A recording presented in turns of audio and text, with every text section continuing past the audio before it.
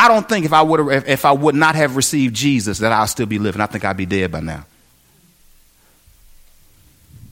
It's only his grace. As God brings us to a place that we got to make a decision.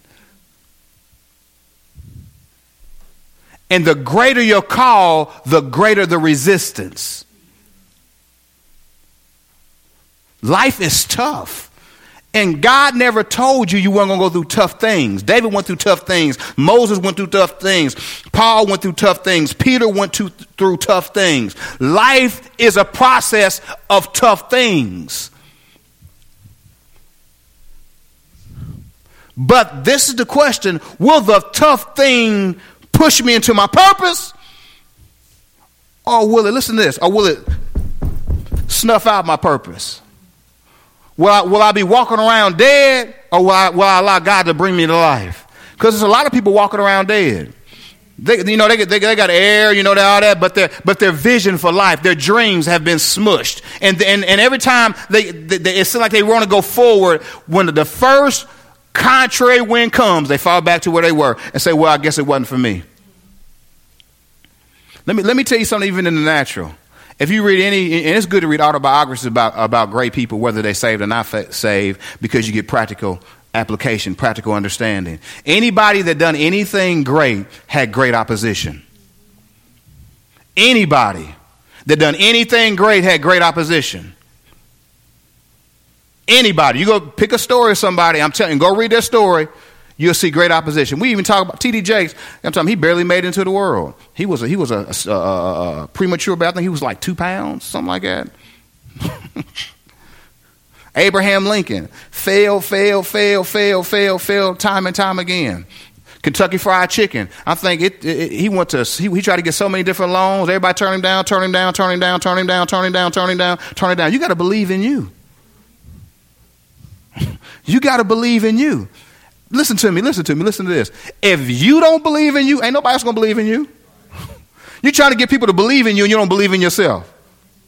Until you believe in you and willing to stand by yourself, nobody's going to come up and get next to you. You got to believe in you and be willing to stand for what you believe, and then the right people will come around. Amen.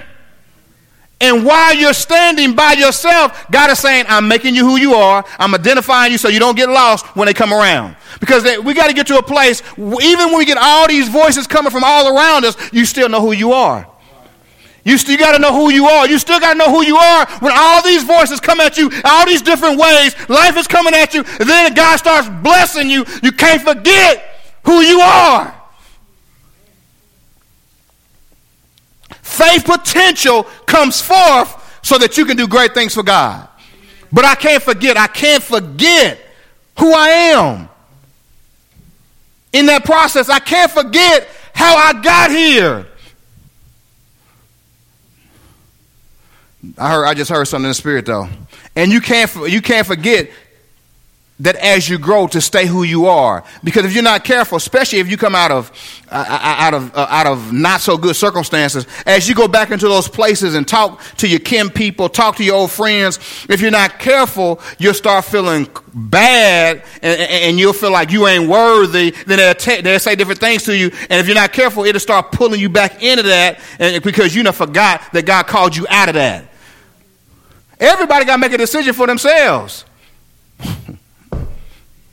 Everybody got to make a decision for themselves. And if you start doing great things, people going to talk about you, especially your family. Well, I sure hate to say it, but they will. It's amazing how family turn on you. You start doing good, all your family going to turn on you. I'm not prophesying negative. I'm just telling you. Because you ain't all that. I knew you when you was with your name. Come up here in that car. You think you all that now. I just said hi. I ain't said nothing.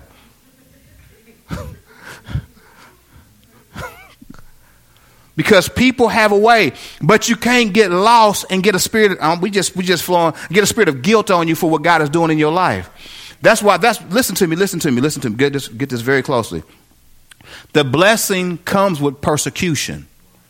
You're not going to be blessed without people talking about you. They go together.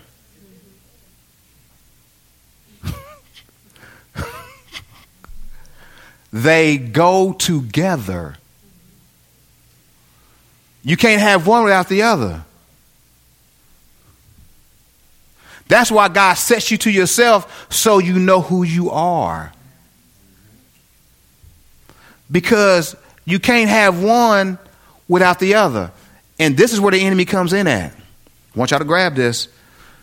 Because it comes with persecution. If you're not careful, when people start talking about you, especially people, and I'm just flowing with the Holy Spirit, especially people that are kind of close to you, you thought wouldn't say things like that, you start getting bitterness in your heart. And what it does, it robs you of what God wants to do. Oh, I just said something. It robs you of what God wants to do because that bitterness is there. You're feeling a certain way. You got this thing going on in your heart.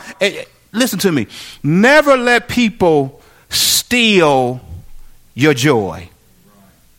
Because when they steal your joy, it doesn't hurt them. It destroys you. Faith operates by love. So whenever I get out of love, I have positioned myself for God not to be able to do what he wants to do in my life. Faith operates by love. So I got to make a decision that I'm going to love you regardless of what you say about me. I'm going to love you regardless of what it looks like. I'm going to love you regardless because my destiny is not connected to you in the context of what you say, but in the context of how I respond to you.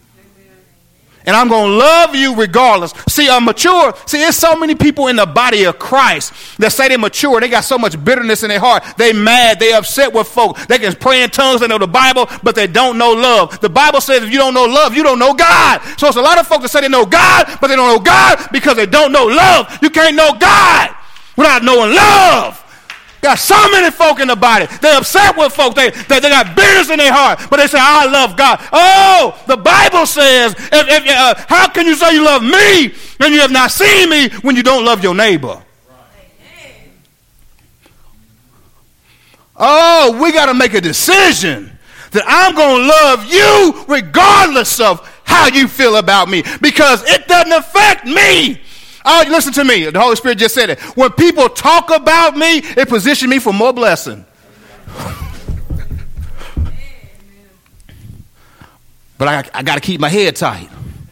Everybody say, I got to keep my head tight. Everybody say, faith potential. Whew, boy, y'all with me? Glory be to God. We kind of, woo. Everybody say faith potential. Praise the Lord.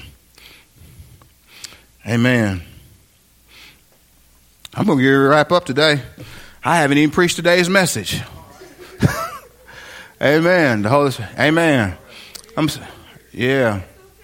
Praise the Lord. Amen. Stand to your feet, please. We're going to say this together. Yeah, this is just the Holy Ghost. Amen. You know, everybody said we got to let God be God. I ain't him. I ain't him. He's him. He know what we need. Amen. Amen. I'm going to say this too, though. I'm repeating it again. We got to keep order in the church. Amen. Amen. God expects that of us. Amen. He does. Yes, he expects it of us. Yes, and I'm the head of this church, so he expects it of me. Yes, sir. Amen. As we grow, we can't have that stuff going on. We got to get control. It is God's will that we have control. Amen? Amen. Am I right about it? Am I right about it? Yes, sir. Am I right about it? Yes, amen. Praise the Lord. Say this. Let's say this together. Say, Father God, today I make a decision to tap into my faith potential. I declare that today I will go to the next level. I will not allow people, circumstances to scare me any longer. I will go forth in your promises and in my faith potential. In Jesus' name, amen. Let's give him a hand praise.